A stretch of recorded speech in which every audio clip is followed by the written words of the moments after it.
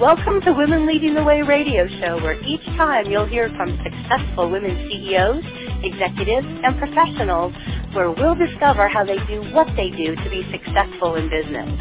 We'll be interviewing women who have overcome big challenges, women who have incredible stories of lessons learned in dealing with adversity. We'll even interview women who have started and grown successful organizations, and women who are C-level executives with unique talents and positions. Our goal is to bring successful business women together to share how they're leading the way in business today. Hi, welcome to Women Lead Radio, brought to you by Connected Women of Influence. I'm Lisa McNeely. My pronouns are she, her. I'm your host for Spotlight on Recruiting, and our show today, Hiring a Hero. So we're going to be discussing military to civilian transition and how you as an organization can hire a hero. I'm excited to have, so usually, we do have a lot of women on the show, but I'm excited actually to have one of my friends on the show, Joe McGinnis. So Joe, thank you and welcome to the show. And I appreciate your willingness to join me and talk about your experience as, being in the military and transitioning into civilian workforce. Yeah, thank you, Lisa, for having me so much. I really appreciate it. And thank you for being open to the topic. I think it's something that's important to discuss. So I'm glad to be here with you to discuss it. Yeah, fantastic. So let me give you a little bit of background on Joe. So Joe is a retired Marine Corps captain. He has a background in human resources and intelligence analysis. He transitioned from the Marines in 2018. He has a master's in human resource management from Rutgers and a bachelor's in intelligence studies from the American Military University. Over the past 5 years, Joe has held various roles while he was pursuing his master's degree. He's also a recent graduate of the Tech Qual program, so we're going to have to dive into what that is. And he's currently pivoting his career to tech sales. So Joe was, tell me, like your last 8 years you spent in really like as an HR business leader in the Marines. But now that you're kind of going into the civilian world, you're going into the sales, correct? Correct. Yeah, I'm excited to be pursuing a new career. Tech sales. Yeah, good. Yeah, all right. Well, and I should say, like I said, Joe retired from the Marines. He spent served honorably for 22 years. So, first and foremost, and I should have just led with this, and I'm really sorry, Joe, but I told it to you before. Thank you for your service. It's truly a hero, and we all appreciate, the things that all of our military does for us to keep us safe and protect us. So thank you for that. Yeah, it was an honor and a privilege. Thank you, Lisa. Yeah, so let's just start off, because I think a lot of our listeners, so we do have international listeners, but I'm going to assume that it's pretty much the same even for other countries, what that transition looks like, when you are transitioning from the military into a civilian workforce. So why don't we just start off and just tell us, what was your transition from the Marine Corps like? Yeah, so I transitioned in 2018. I started the process in 2017, roughly about 6 months out from, when I would be out of the Marine Corps. It took a little while for it to process, so I kind of, I let that be a comfort for me. Like I didn't really think I needed a job at the time because I was still in the Marine Corps, right, doing work every day. And that's what I did all the way up until almost the day I transitioned. It was always, focused on the Marine Corps, which, I think is one thing veterans can, do better with is when they're preparing for transitioning. Work is important, but focus on your transition. That kind of led me down a road of, it wasn't the greatest transition. like I said, I actually turned down my first job offer because I got, I talked myself out of it. And then I got this, this sense of security because, I got a job offer, so like I figured they would come rolling in, but I ended up unemployed for a month after my EAS. So I got a little reality check there. Fortunately, I picked up a job and, it was human resources. So it was good. But it was challenging. And I think, the transition aspect of it, going from the military to the private sector, they're polar opposites. It's different stakes, but the idea is the same. You want to take care of your people. You want to motivate them. You want to be productive. You want to, produce profit. These things I didn't know about when I was transitioning out of the Marine Corps. So I was kind of behind the curve. And then for me, like it was, really lonely when I transitioned out. And that was a weird feeling for me because, for 22 years from the age of 18, I knew nothing but the Marine Corps. I was always with high-performing teams, doing great missions, learning a lot along the way, developing from the enlisted to the officer side. I got to see both aspects of the leadership and the training, and it was all great. But it was gone after, February 28th, 2018, and that was a different feeling for me. So, kind of getting used to that and, realizing that the Marine Corps is now your past. It's, who you are and what you've developed into the person you are because of the Marine Corps, but it's not there anymore. And it's scary, It's really scary.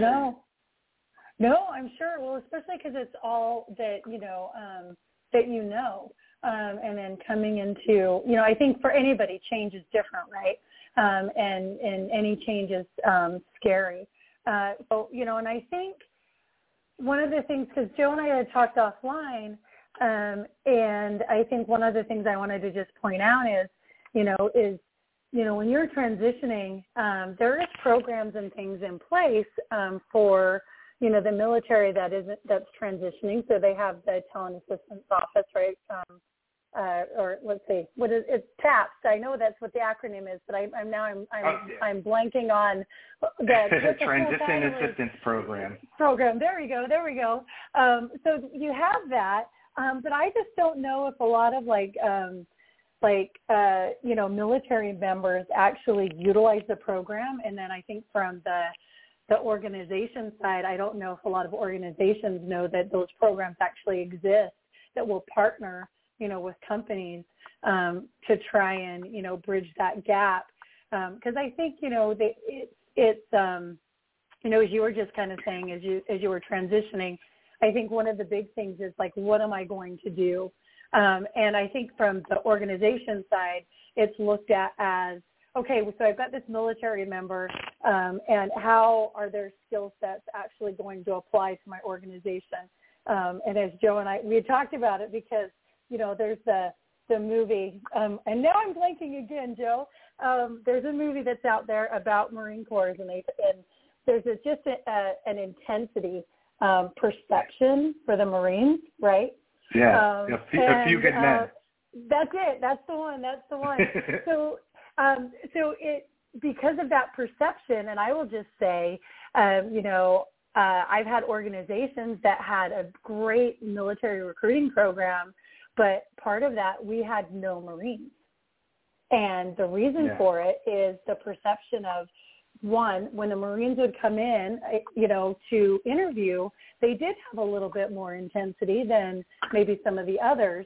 But from the organization side, it was, we had to put some military members as mentors to those interviewing to help them to transition from that, because it is a transition, because you're going from, this regiment, I'm here to protect and serve, to, in some roles you are saving lives, but, in the ones that I was working in, we weren't saving lives.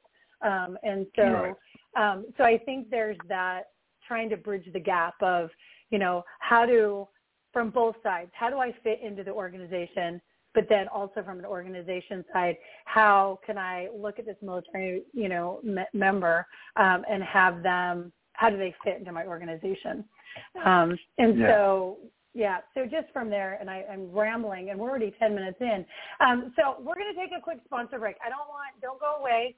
We'll be right back because we have so much that we want to talk about that we're probably not going to get to. I always want to take a quick moment to recognize one of our sponsors and partners. Women Lead Radio is brought to you today by Connected Women of Influence and our partner, Microsoft. The Microsoft mission is to empower every person and organization on the planet to achieve more. Microsoft believes technology is a powerful force for good and are working to foster a sustainable future where everyone has access to the benefits and opportunities created by technology. Microsoft believes technology can and should be a powerful force for good and that meaningful innovation can and will contribute to a brighter world in big and small ways. Thank you for your support, Microsoft, and to all our sponsors and partners. Okay, so we're back with Joe McGinnis as he shows his military to civilian transition. So I think, Joe, we kind of talked about just really, really basics of the challenges. But yeah. I'm curious, if you were to say, what was the biggest challenge that you faced?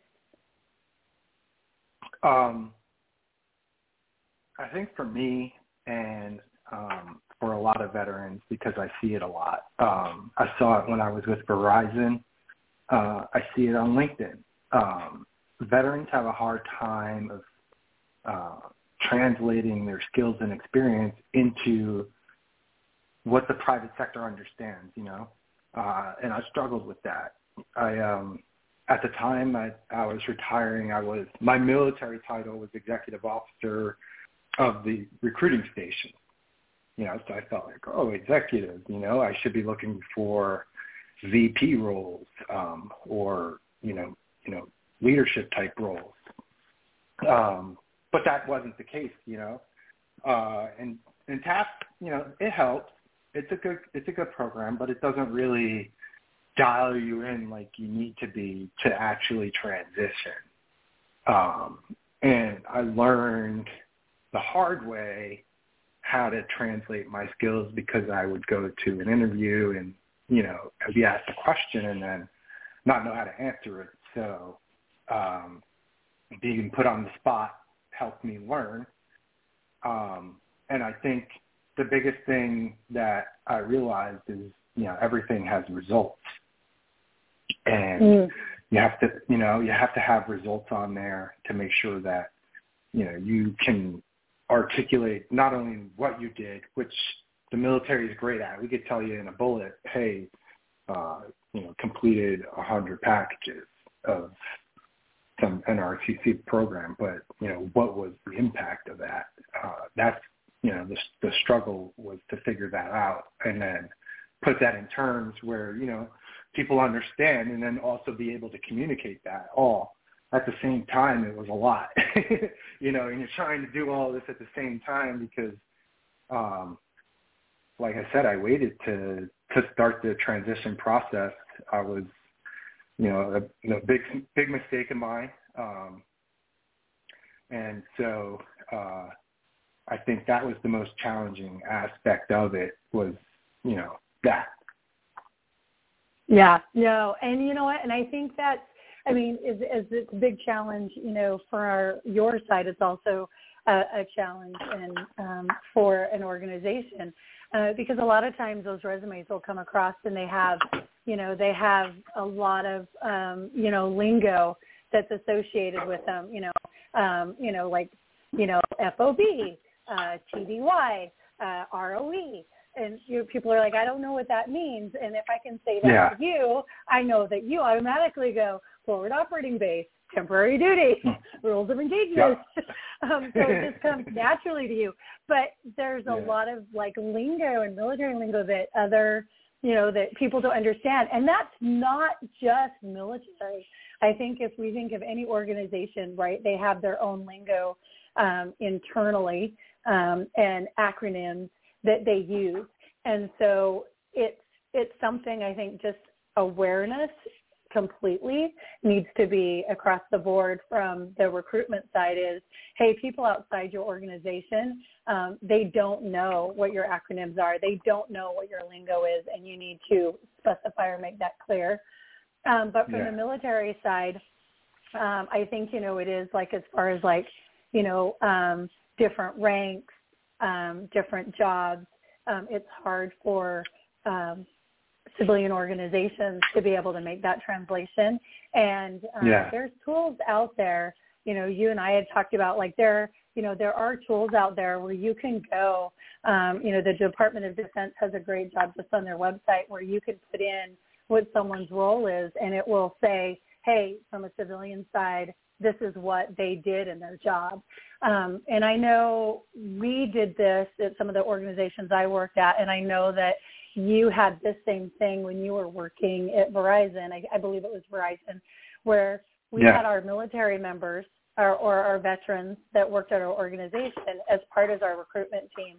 So anytime we would have a resume that was coming in, or whether we were going to a job fair or something else, we would make sure that veteran was with us, or that veteran was available as a resource to either, address, like, here's what they did and here's, like, the roles that they would fit in, whether that was based on a resume we received or at a job fair, because I do think it's a struggle. And I think, and again, it goes back to any candidate, like interns, like, students graduating, military members, you don't know what you don't know.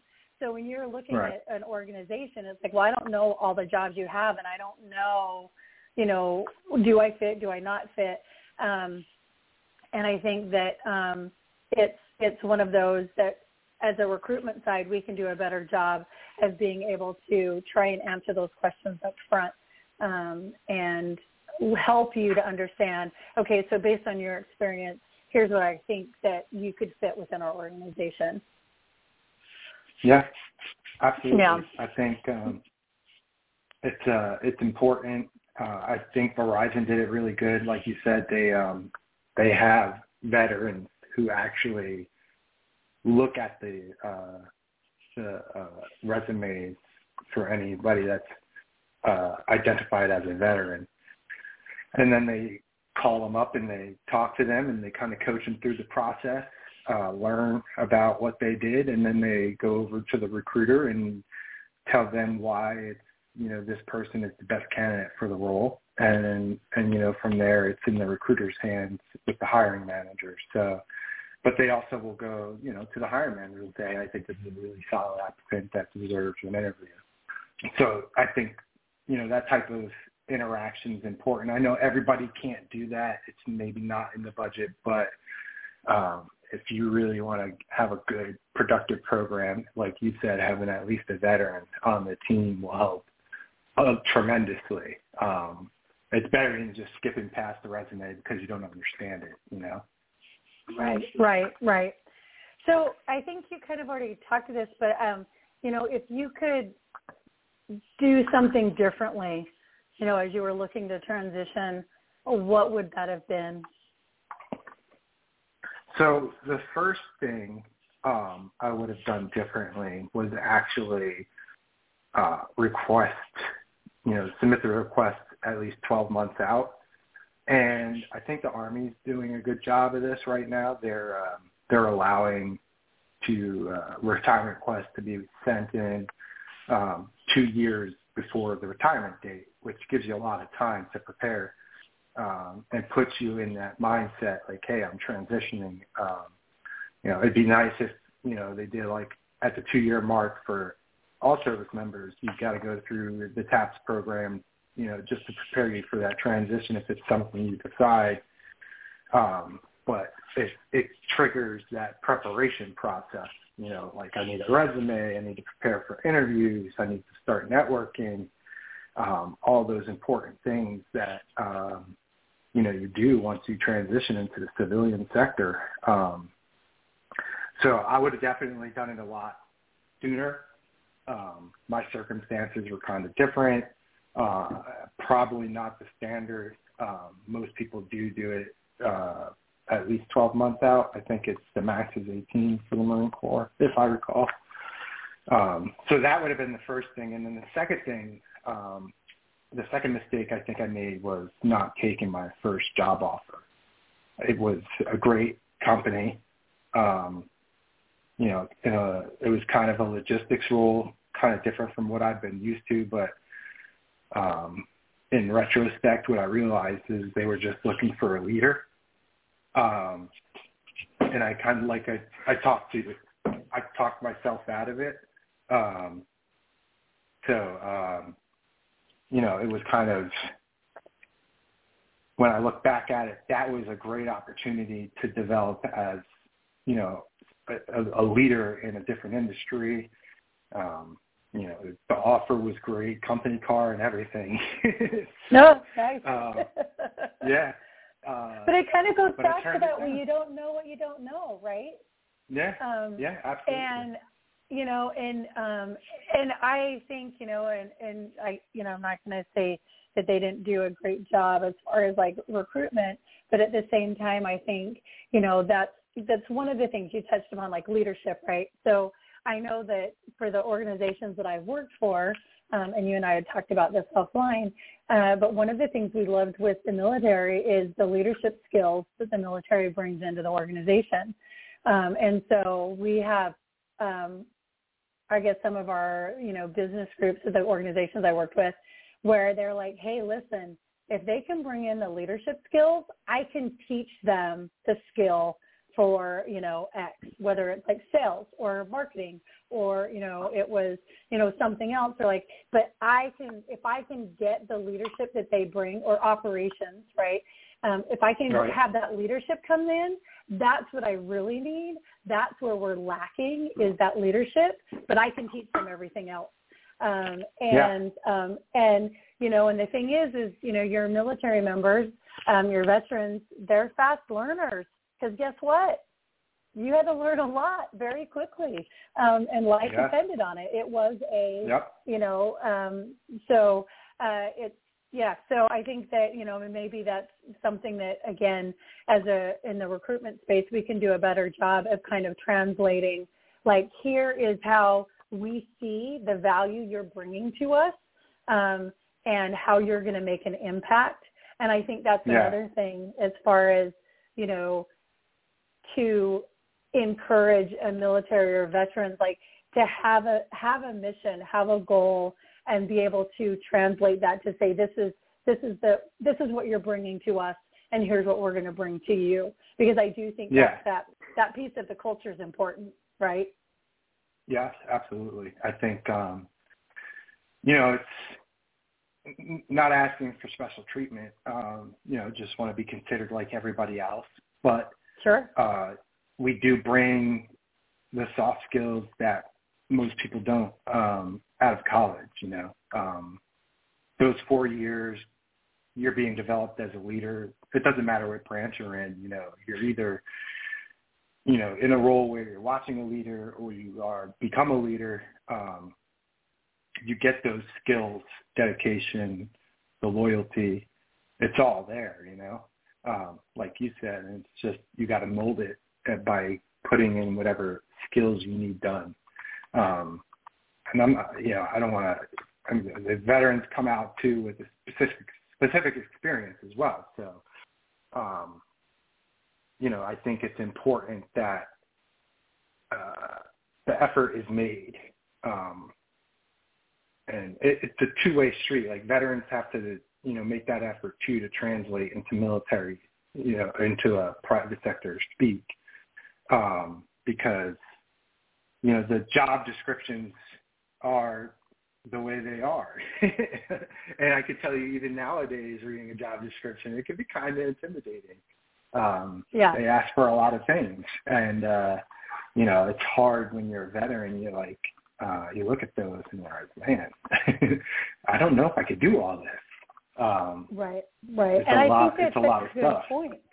Yeah, and it's a really great point because, you know, from, again, and the things that we're talking about, our focus is on veterans, but this is across the board, because I think, if you're looking at hiring in general, you want to be clear on your communication and your expectations.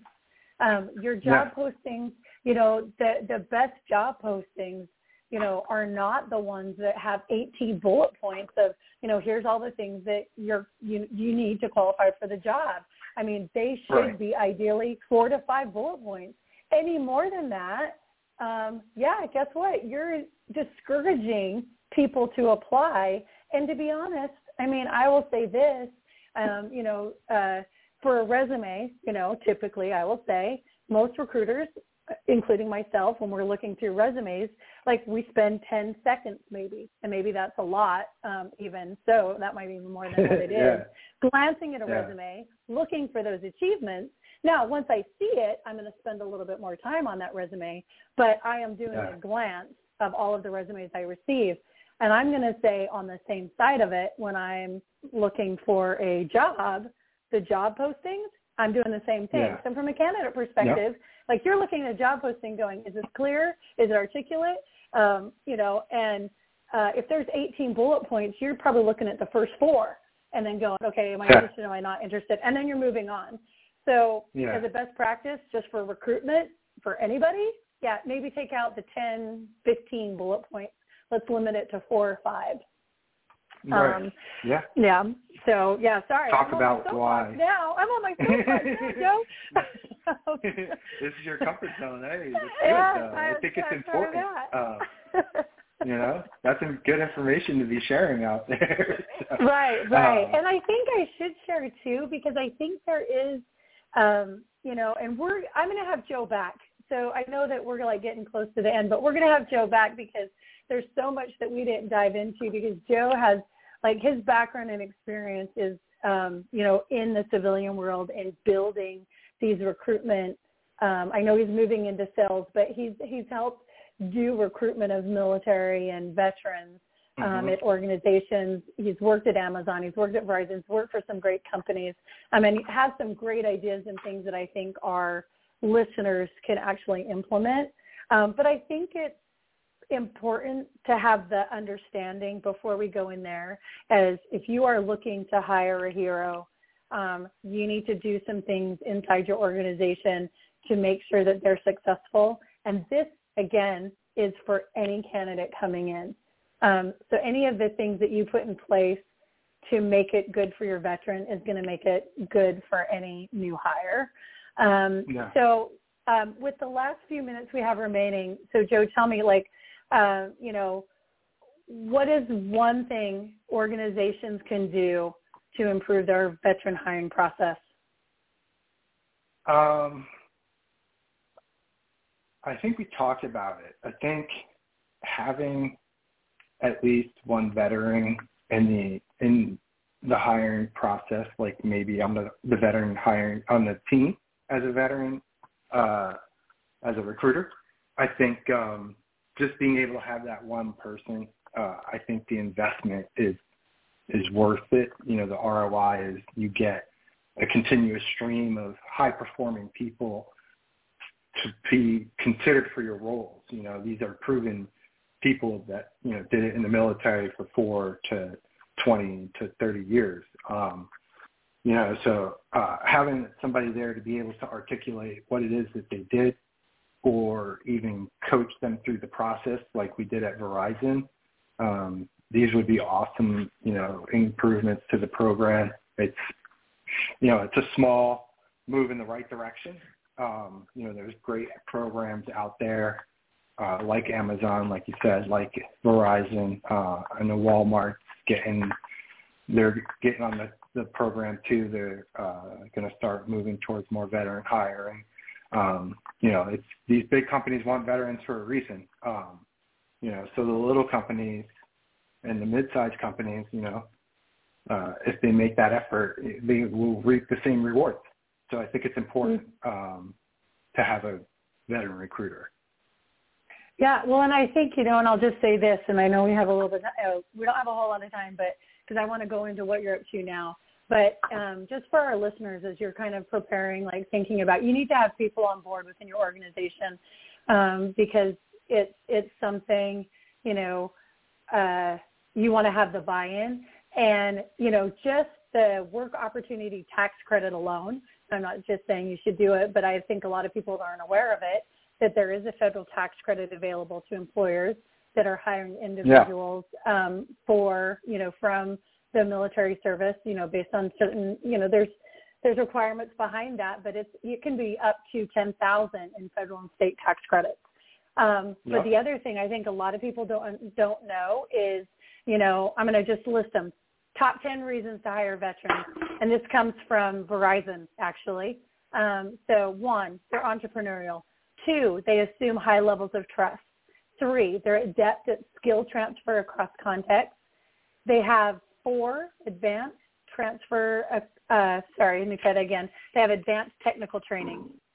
Number 5, they're comfortable in discontinuous environments. 6, they have high levels of resiliency. 7, they have advanced team building skills. 8, they have strong organizational commitment. And 9, cross-cultural experiences. Like Joe, I know you've worked around the globe and with a lot of different people. And to this point is number 10, they have skills in diverse work settings. So if you need a reason, if everything else we didn't say, there's 10 right there. So, Joe, so what are you up to now? Tell us what you're up to now. So like I said, I just completed that TechWall program. It's designed to help veterans or transition service members get into the tech sales industry. It's a 7-week program. It culminates with a 5-day boot camp where you're going through very complex role plays with Fortune 100 executives. And now I'm in the process of looking for my next role. So, I'd ideally like to be an account executive in a tech sales company where I can, bridge that gap between technology and people. That's awesome. That's awesome. Joe, thank you for being on the show. We're going to have Joe back. So listen in next time. Thank you, Lisa. I appreciate you taking the time to share your experience because I know it is very personal, but I think it's important. So thank you for your willingness to share that. If our listeners want to get in touch with you directly, what's the best way for them to reach you? Probably through LinkedIn. I'm on there. Okay. Great. I think that's probably the best way. Okay, fantastic. And I know that just so for our listeners, Joe's LinkedIn profile page will be a link on Women Lead Radio. If you go to Women Lead Radio, either under my name, Lisa McNeely, or Spotlight on Recruiting, will be our show page, and there'll be a link there to Joe's LinkedIn page. I want to give a special thanks to all of our listeners, both in the U.S. and internationally. You can listen to more Women Lead Radio on Apple or Google Podcasts, Spotify, or iHeartRadio. We'll be back again for another Women Lead Radio show each Monday at 9 a.m. Pacific and Friday at 2 p.m. Pacific.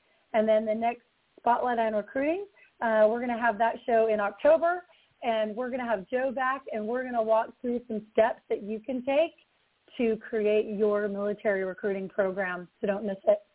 I want to tell everyone thank you. Go forth and hire and make me proud. Women Leading the Way is produced by Connected Women of Influence, the premier private membership organization where like-focused, business-to-business executive and professional women connect, collaborate, and cultivate a vast network of high-level affiliations, resources, and professional relationships. For more information about Connected Women of Influence, please visit our website at connectedwomenofinfluence.com.